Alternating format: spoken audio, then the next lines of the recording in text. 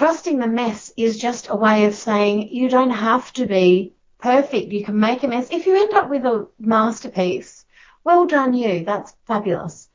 But I don't think that's the purpose of art.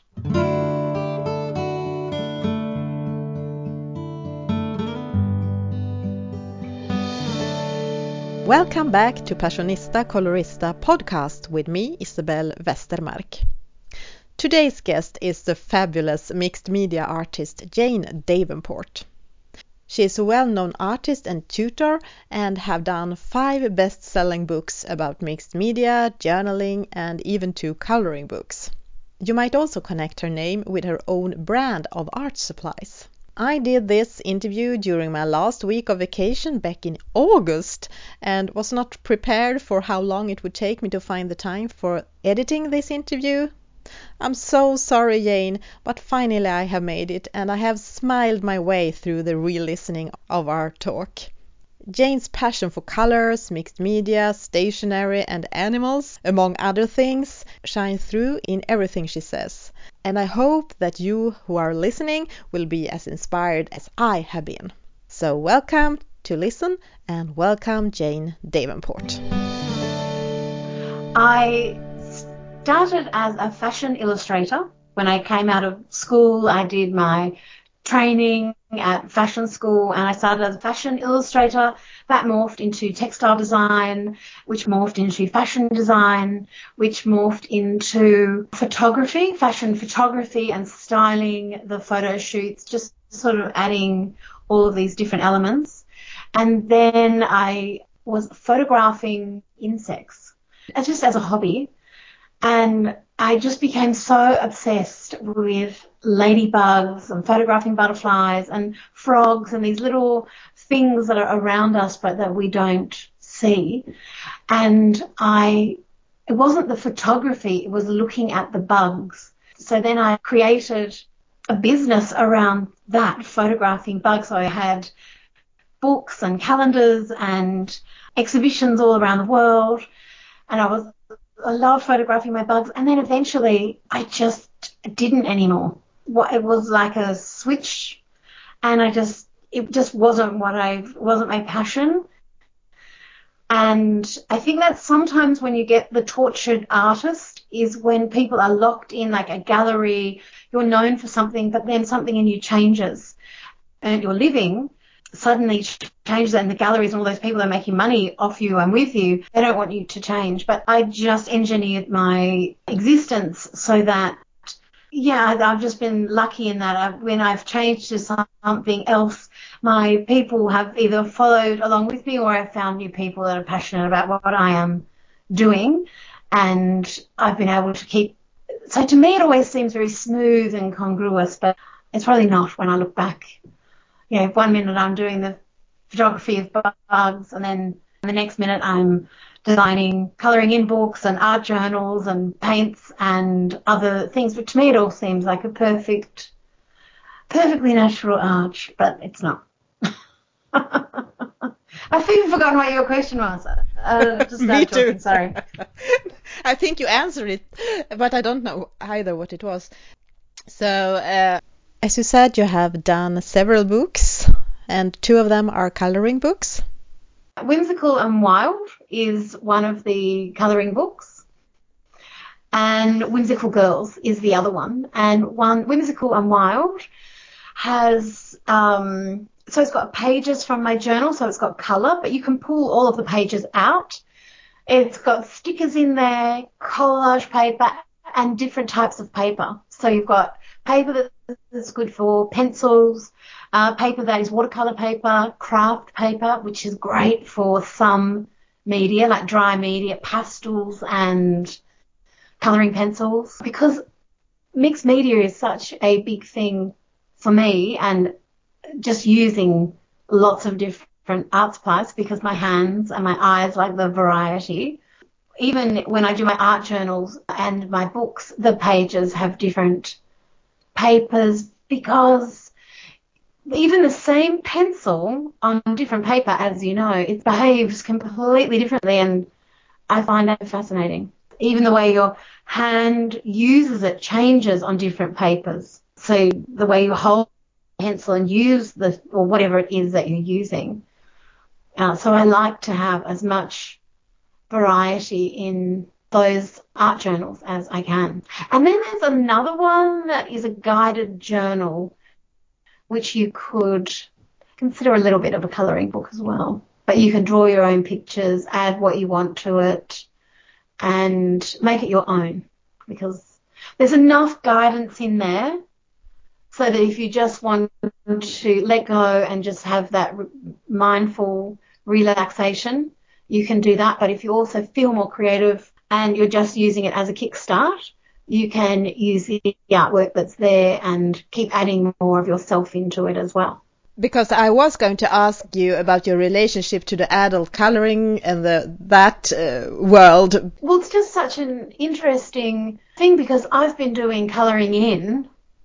Well, I never stopped as a child. Because I've been drawing all that time with my work and fashion illustration. It's all different forms of colouring in, and even as photography, I was always drawing out my ideas, adding colour. I went to the School of Colour and Design in Sydney for a couple of years just to learn more about colour. And what I discovered is that I've really got a very highly tuned sense of colour or of aesthetic. But it was interesting to learn why certain colours work so well together, where I've used colour intuitively for so long, and colours definitely have emotional values, and then even combinations of colours have emotional values. Then learning why some colours work so well together, why some colours don't, but also how to use any colour combination to my advantage, like for whatever it was that I was designing or creating. So colour for me is so fascinating and important just in daily life, but especially in my artwork. It just has so much emotional power, and it can lift your mood just so much if you tuned into the colours that you're picking. Or if this morning I did a live broadcast for my Facebook group, and one of the pages was bothering me. And sometimes, if you're doing a live thing, you've got a bit of pressure on you, you've got people watching you, and you're trying to do your best. And I just knew that the place to start was I needed to get one of my favourite colours on the page. So I just picked a nice blue and I just started with that.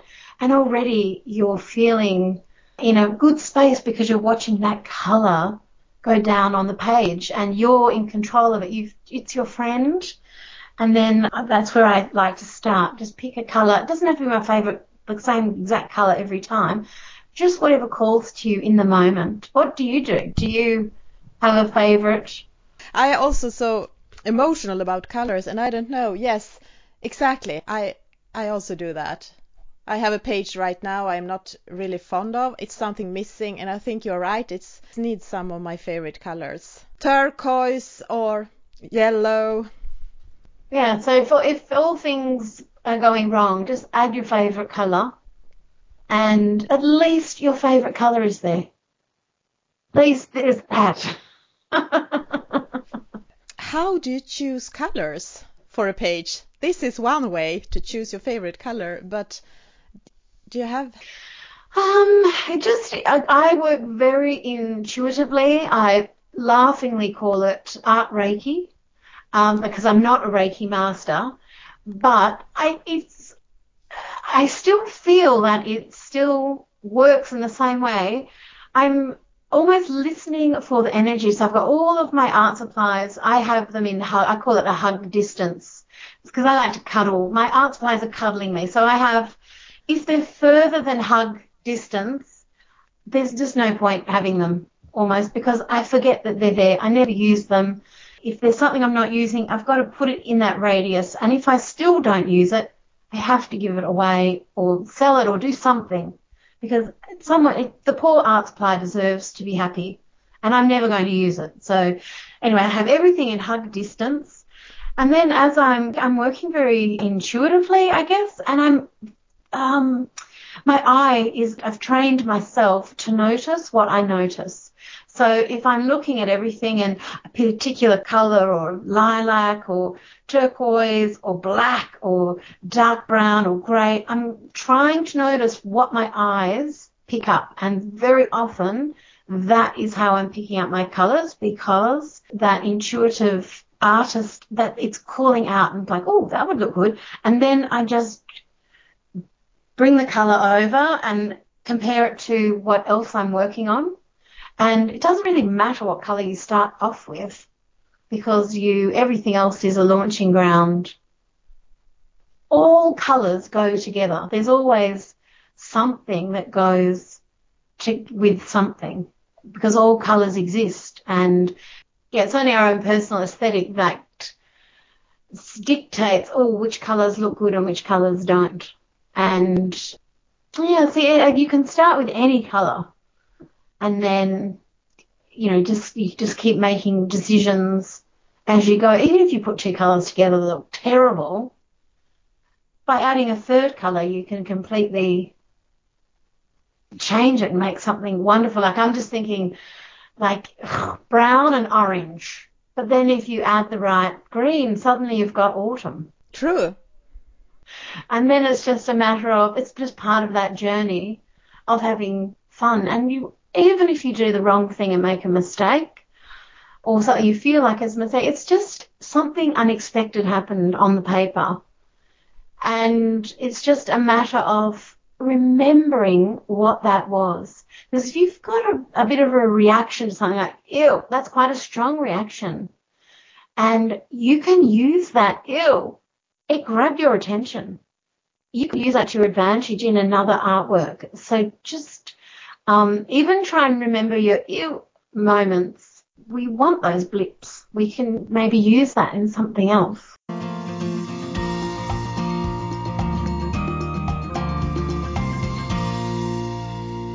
I was going to name this episode Trust the Mess. Why have I picked that, you think?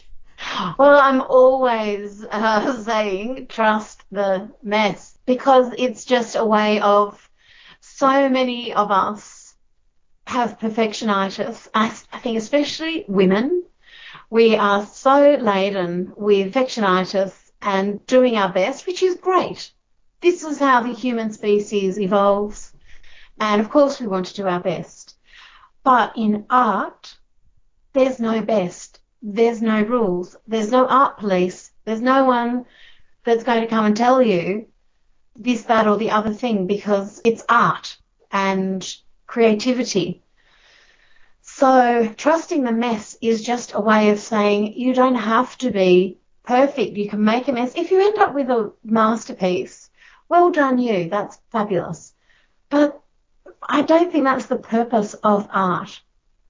The purpose of art is for ourselves. So it's just such an experience and such a privilege to be able, it's such a gift that you can give yourself. And for a creative person, I believe everyone is creative, but for people that are expressing themselves visually, so with colouring, art journals, whatever it is that you've picked to do, it's just so important to incorporate that in your life and in your existence. And if you're all perfectionitis about it and too hard on yourself, who wants to, it's just not pleasant. So if you trust the mess and just know that eventually you'll end up somewhere, even if the somewhere is you've just spent half an hour, or however long you're lucky enough to be able to spend doing your art, if that's the point, it's the outcome is actually doing the art. It's the process. And it's wonderful to have something, a fruit of your labour. But equally, if it's a great big mess, it's the feeling that you have. And you can't enjoy the mess if you don't trust it. So you've got to loosen up and enjoy yourself and not get angsty about everything being perfect. Unless if that makes you happy, then pop off. That's perfect. Do that. But in my experience, usually we can use a little bit of loosening up. I think you're right, because I see so many, and it happens to me as well sometimes, that you feel that I'm not as good as that person, my outcome is not good, and maybe you don't even start a page because you're scared to mess it up, or you have a beautiful coloring book, you don't want to ruin it. You have so much thoughts and scare and comparison and anxiety. Okay, it's the same. Comparison is the thief of joy. It's so true. You have to just turn off Instagram or Pinterest.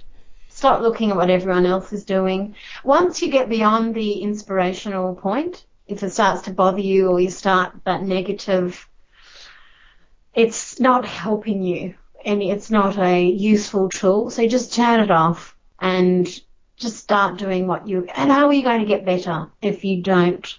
The person who's showing they're not showing all of their messes, they're just showing their masterpieces. I do tend to show a lot of my messes, I must say, on Instagram and so forth. But I don't think the whole thing has to be a masterpiece. I'm not trying to have my art hung in the Louvre. It's allowed to be. But it's a fine line sometimes between you need to find inspiration somewhere and not be intimidated. So where do you find inspiration? I get a lot of inspiration from travel, which is very difficult at the moment because we're not allowed to travel, and just seeing new things. I'm so busy. I don't really have a lot of time to look at things like at art and so forth on Instagram, and I never look at Pinterest. I'm just not a Pinterest person. So where do I get I think it's just from my life. And if I do look at Instagram and YouTube, I'm looking at a lot of videos about animals. I love animals. My Instagram is full of bears doing things and whales and lizards and frogs and those sorts of things. So I think a lot of my inspiration just comes from sitting down and doing my art and just that well of being around in the world, I guess. And travel is a good one for me too, because I've got time off, I'm not so busy. I'm always doing things. I suppose I do look at a lot of artists, but everything flies past us so quickly now. I'm sort of can't even think of a particular artist, modern artist, that I would say, oh, I like looking at their work all the time, because there's so much. But maybe old art? Botticelli and Ingres, my absolute favourites. So the long weird necks, the beautiful skin, both of them have really odd proportions. When you look at them, you think, oh, how beautiful and feminine. But when you look at them closely, the proportions are really weird. The faces are quite whimsical. And the subject matter, the proportions and the way, especially Botticelli, I always feel such privilege when I've seen his work in person. And I can't stop crying. It just makes me bawl my eyes out. It's just such an emotional reaction that I get to that. So that is very influential to me. And I see that when I'm traveling. I'd always try and go to art galleries, because you just never know what you're going to see and what is going to be interesting to you. And I'm really, like I've said a couple of times, keyed into noticing what I notice. So if I feel that looks interesting, another part of my brain is like presses record. Oh, what is she? What are we noticing? What's going on? What's the and still trying to be in the moment though. So yeah, where are my inspirations? Nature. You have a beautiful nature around you. Yes. I do, including one loud dog, which luckily she's not barking.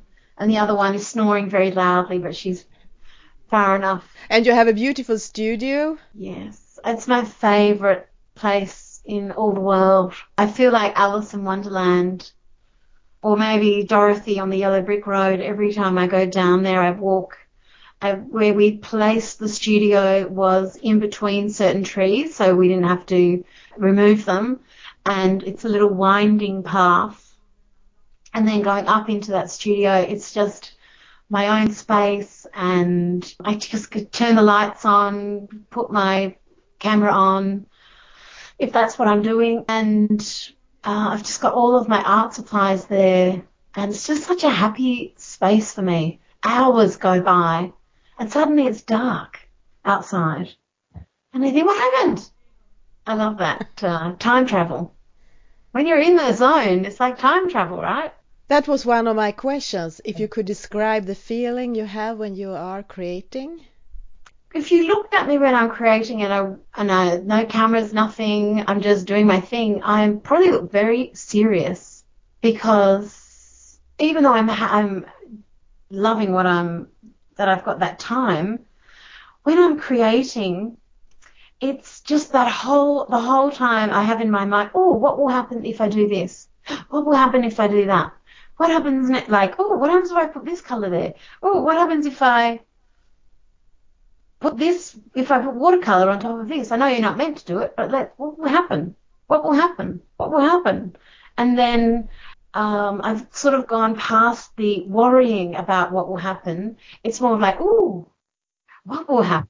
Like, I want to see what happens, because it's just paper. And if I muck something up, I've got plenty. I've got enough there for 3 Armageddons if I had to go into self-isolation. So I just, in my beat laboratory, putting down crazy riffs.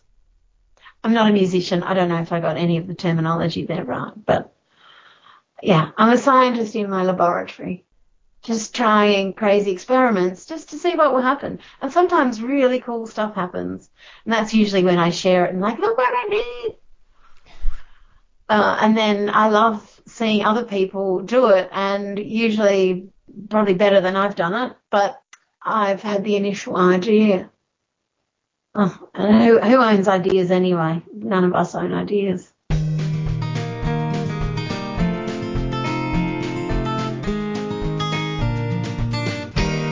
Do you ever lose your mojo? And what do you do then? I had a very, very dear little dog called Tinsel, and she went through a long illness.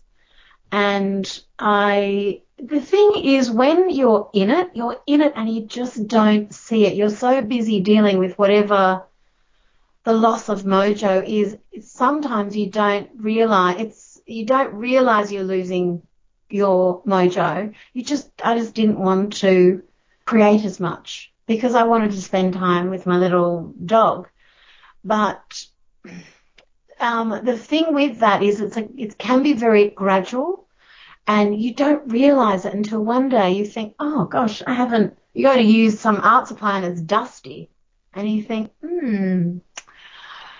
what is going on here? And it comes back again. I traveled. I decided that I just find travel, it doesn't have to be far away, but I've always been fascinated with ancient Egypt. So my little dog was, on her way out, sadly, and we all knew it was coming. But I booked this trip for Egypt, and it just, you've got time away, and you're so busy looking at other things and just getting around another country and dealing with other languages and other people and all of that. So it just takes you right out. And when I got back from that, my mojo sort of started coming back. Oh, they just came back naturally. But I just kept doing my art. But I think it took something like grief. You've got to be a bit gentle with yourself and know that if you're going through a massive change in your life, whether it's grief, moving, just a big change, even if it's really positive, just a massive change takes a lot of energy, and you're limited with how much energy you probably have. But I used my art to help me get through that time, but I wasn't doing it in the same way. But now my mojo has snapped back, like I think even more than before. So it's all, I would say again, if you're going through a mojo loss, just trust the mess that it will return. It's just in cycles, and it's just a time to be gentle with yourself and, work slowly. Don't look at anyone else's work, perhaps. Just take comparison out of it and only use your favorite colors until your mojo returns. Love it. And what is it about mixed media that you love so much? It's the art supplies. I am such an art supply fanatic. I can't even, and I've been this way my entire life.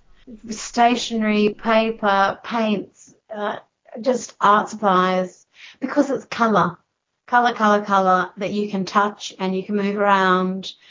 And there's just something, I'm looking at my art supplies now, there's just something magical about them. I look at them and I think, oh, I want to play with those things. So mixed media for me is not having rules and not being, I'm a watercolorist, or I just do acrylic paint, or I just do, it's just so limiting, because they all work together.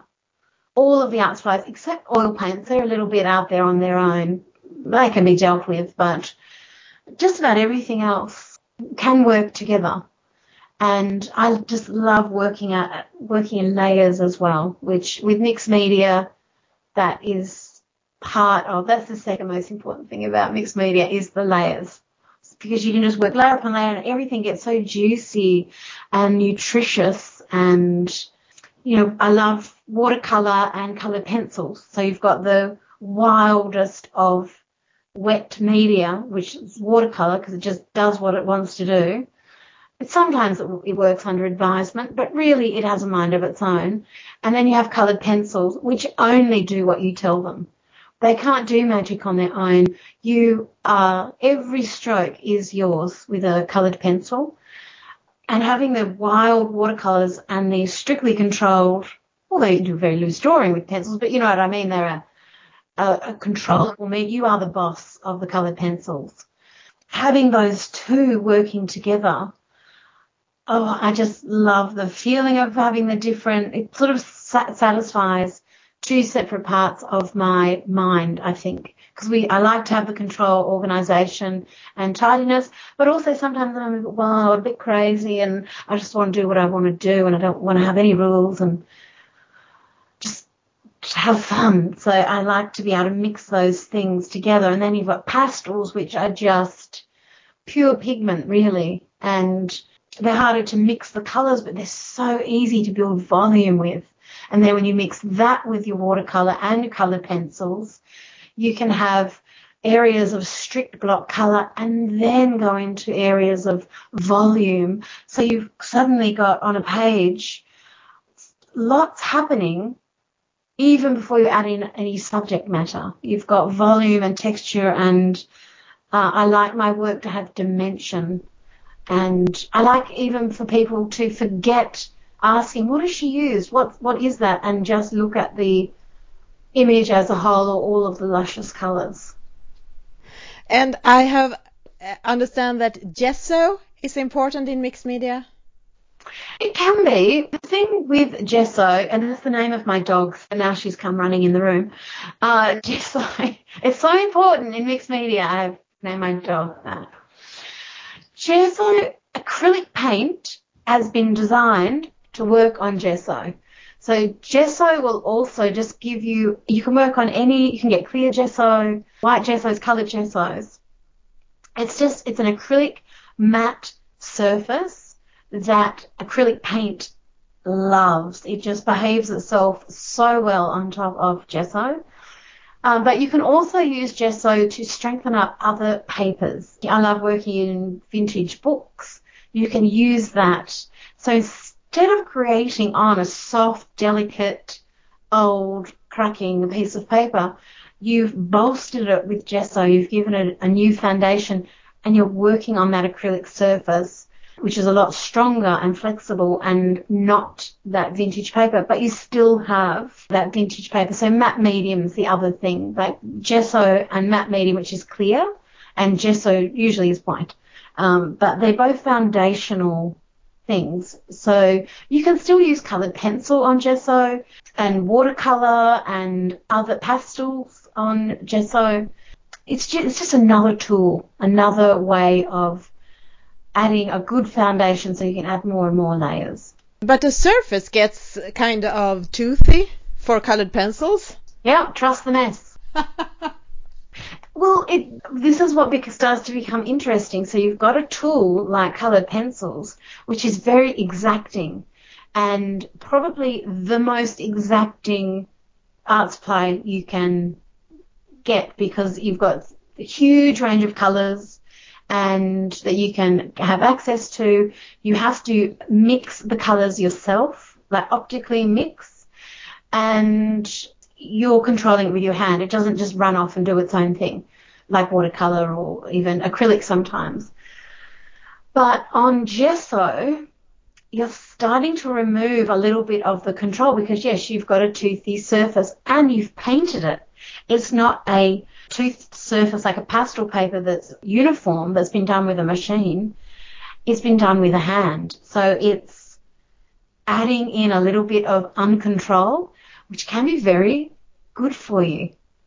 And I love drawing on gesso. The other lovely thing about coloured pencil on gesso is you can erase it. And some coloured pencils are a little bit water soluble. It depends on the pigment, are a little bit water soluble on gesso, which can be terrifying the first time it happens to you. But then you're like, oh no, okay, I can use this in other ways. So if you're feeling a little bit experimental, then I thoroughly suggest even markers, like alcohol markers on gesso and acrylic paints, but they are a solvent and they will eat away at the gesso, but you can get really cool effects. Just make sure you clean your markers off, like if you've got like my smooth markers, my alcohol markers, or Copics, or whatever brand you have. Just if you've been working in mixed media, make sure you wipe your tips clean, because coloured pencil, gesso, acrylics, they can clog up. Just rub it on paper and it's ready for the next time you go to use it.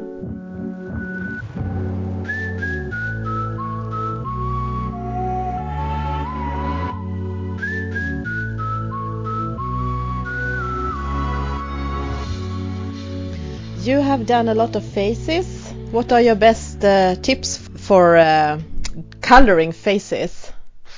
Colouring faces, if you're really new to it, pastels are just the easiest way to get volume and shading. Pastels is just pigment that you're moving with usually like a sponge type tool, and you can get contouring and texture and dimension very, very easily, and it gives you a confidence boost. Even when I've got nervous nieces, like 13-year-olds, who've sort of, when we're young, we just draw whatever we want, and if someone can't see that it's a cat or a rocket ship or a unicorn, we look at them and say, well, you obviously have got terrible eyesight, you can't see what I've drawn. And then as you get a bit older, we start to become more critical, and then usually someone at some point just says you can't draw, and then people stop drawing.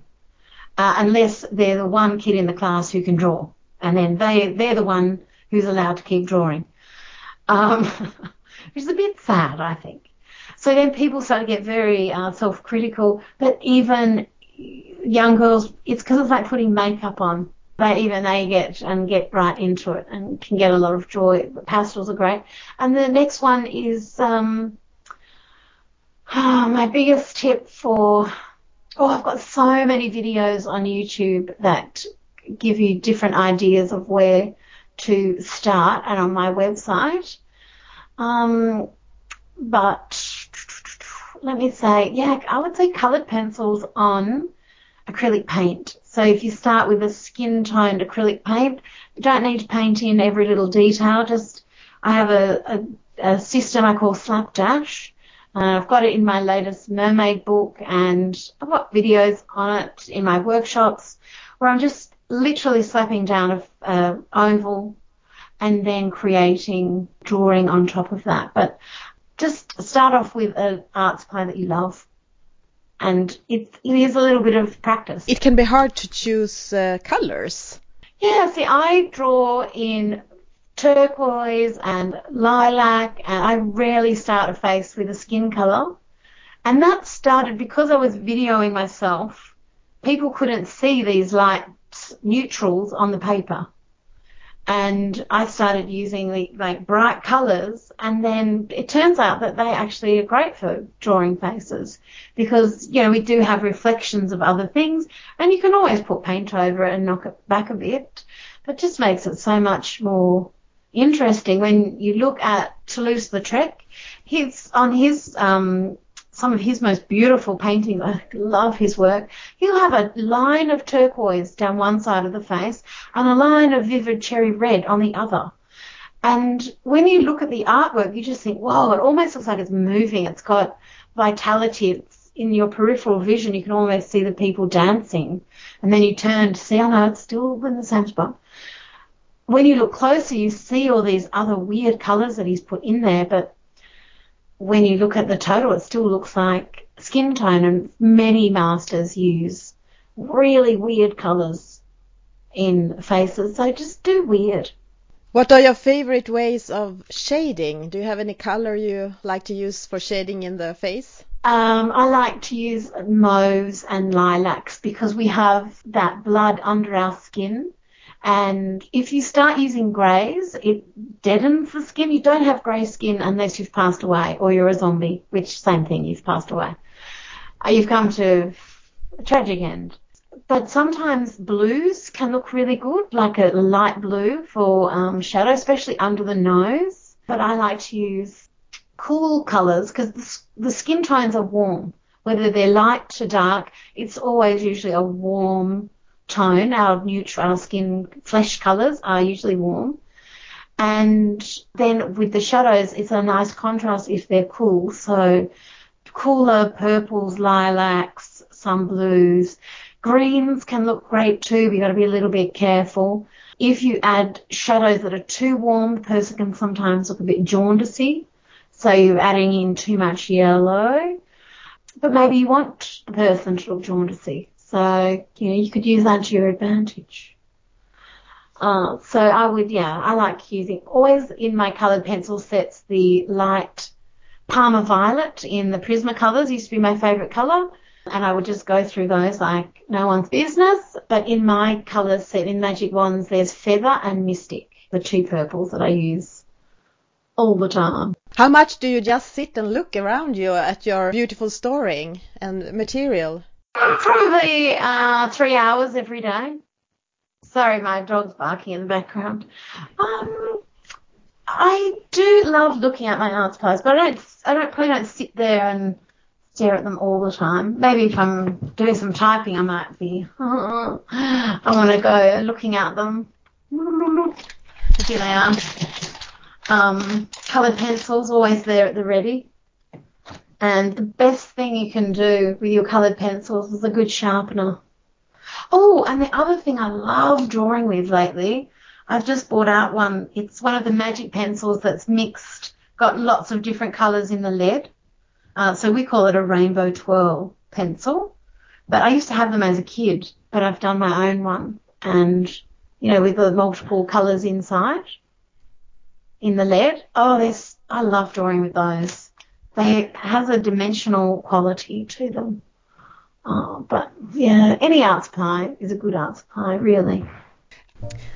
Okay, just a little break here before you'll get Jane Davenport's best tips for how to start art journaling as a beginner. To welcome my new patron, Bex Harris.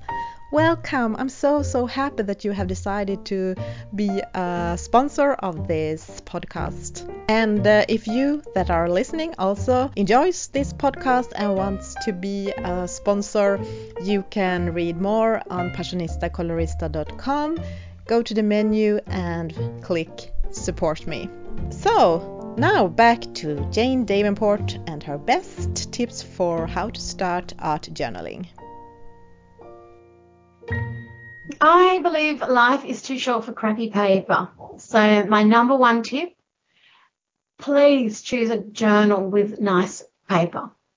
So I With my journals, I spend inordinate amount of time with the paper, getting the paper right. So I love the paper in my journals. But whatever your paper choice is, even if you make your own journal, having paper that you can do anything on is so freeing, and it means you can have watercolor, you can have acrylic, you can do pencil, whatever it is that you're into. If the paper just can't keep up with you, you will think it's you or your art supplies that are letting you down. Very often it's the paper because can't do more than what it's capable of. So get good paper. That's money always well spent.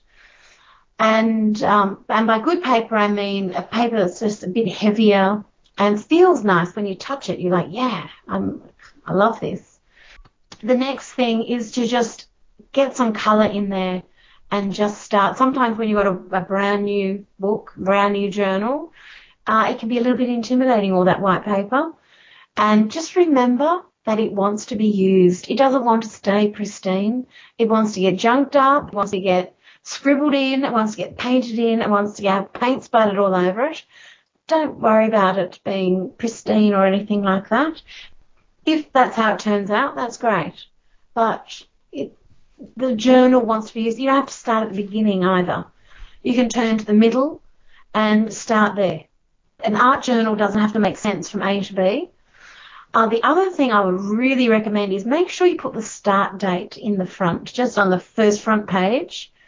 I started this journal on and put the date because 10 years down the track, I just had to go through this process and try and work out the dates of them, like when I started them. And it's quite interesting to see your progress and when you're looking back at them, just to know what year it was, when it was that you created that.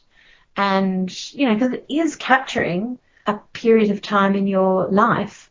And there might be a point where you might like to look back at that and go, oh, yeah, that was very interesting. Or I'm glad I got better, or I'm glad things moved on from that. It's very often people start journaling when they are going through a change in their lives, and to help as a kind of self-therapy to help you get through it, and it's tremendously beneficial. And so I would say make sure you date it, make sure you have a nice journal, and just get some colour down. Just get brave, and even if you just fill the whole journal with colours, backgrounds, you can come back and you can start writing in it or drawing in it or doing both, collecting up quotes, collecting, little things from your daily life.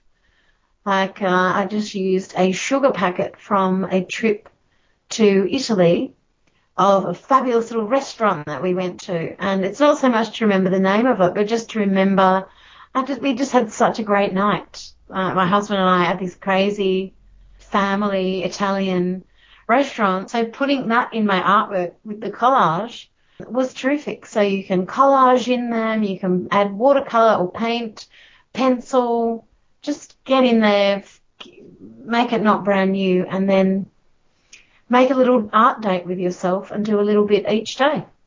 Do you listen to something when you are creating? If I'm really trying to work something out, I can't have any noise. Even the rustling of the trees is annoying because I'm trying to dig something out of my brain and conjure something up. But once I'm on a roll, I love having music really loud and, whatever is happening on the radio or on my little playlist or whatever music I'm listening to at the time. But I have to be on a roll for the music to be nice. Otherwise, I like silence while I'm working things out. Your stationery addiction passion started early, you said. Do you remember how it started? My dad went on a business trip to Singapore and he brought back, it seemed like a bajillion little things. And one of the little things that he brought back was, because, you have Christmas once a year and your birthday, and that's when you get a present. But he went away on this trip, came back, and he had all of these little like a suitcase full of little, cheap little things that he got. And one of them was a tiny little stationery set, sort of like Holly Hobby. And it was very that fashion at the time. And you would open up this little box, and inside were little tiny, tiny pencils, a little tiny eraser, a little tiny bookmark, and a tiny sharpener.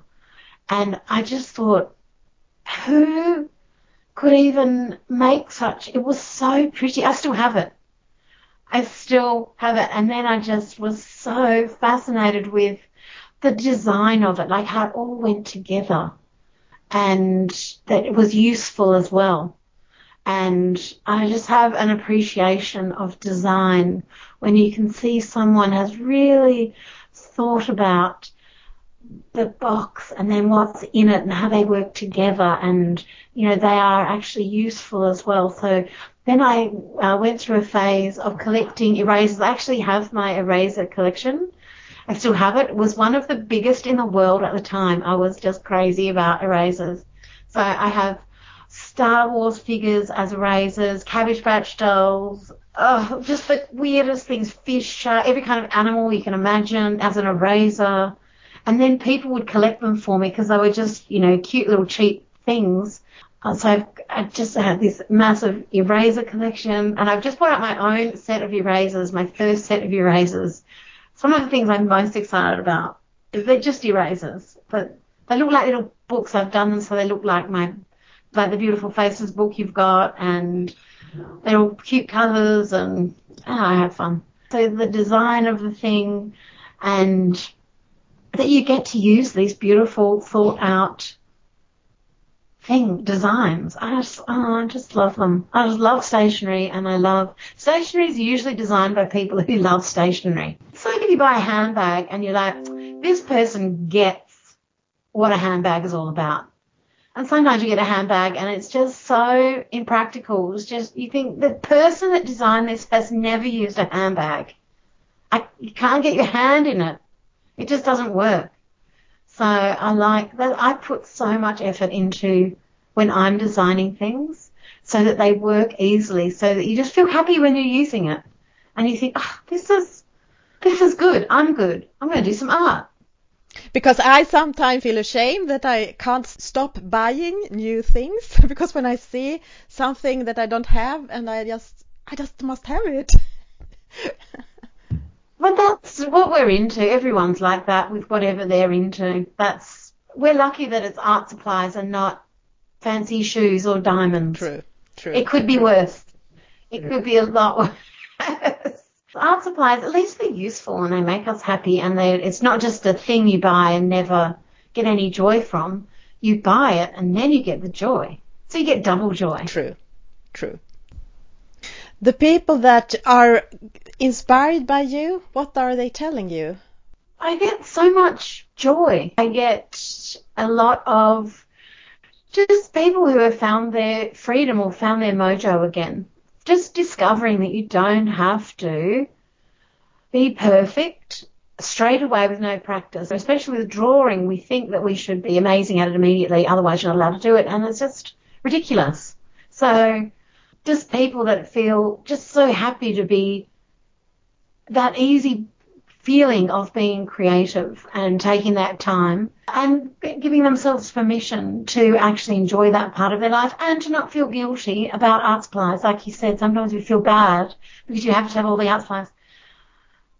I mean, we are birds of a feather and we don't have to feel ashamed with our love of art supplies and colours. It's an accepting world. That's what I say. Social media is so cool. Like, you really do get to know people's faces and not their whole lives. We can come to each other as artists, and I can just see the creative side of someone's self. And everyone has dramas and tragedies and things that go on in their lives at different points. But the constant can be that creativity. So whether your mojo is on the up and up or taking a little break or in cruise mode, as long as we just keep feeding it gently and just keeping that creative part, because it's part of what makes us happy and part of what makes us us, our creativity. Without it, we're not happy. And if you're not expressing that creativity intentionally, sometimes it can come out in negative ways because you've bottled up. And if you're journaling and colouring and creating, you're unburdening yourself all the time, whether it feels like that or not. You're relaxing that anxious part of your mind that can get very caught up. And just take that moment just to be yourself, really. Just a quiet moment. Thank you so much, Jane, for taking your time to participate in the podcast. It was so lovely talking to you. And so lovely talking to you as well. Hope everyone's doing lots of colouring while we're talking. I hope so. I always understand and listen better if I'm being creative, colouring or drawing while I'm listening. Exactly. Thank you everyone that have been listening and maybe colouring while listening. And goodbye. Bye.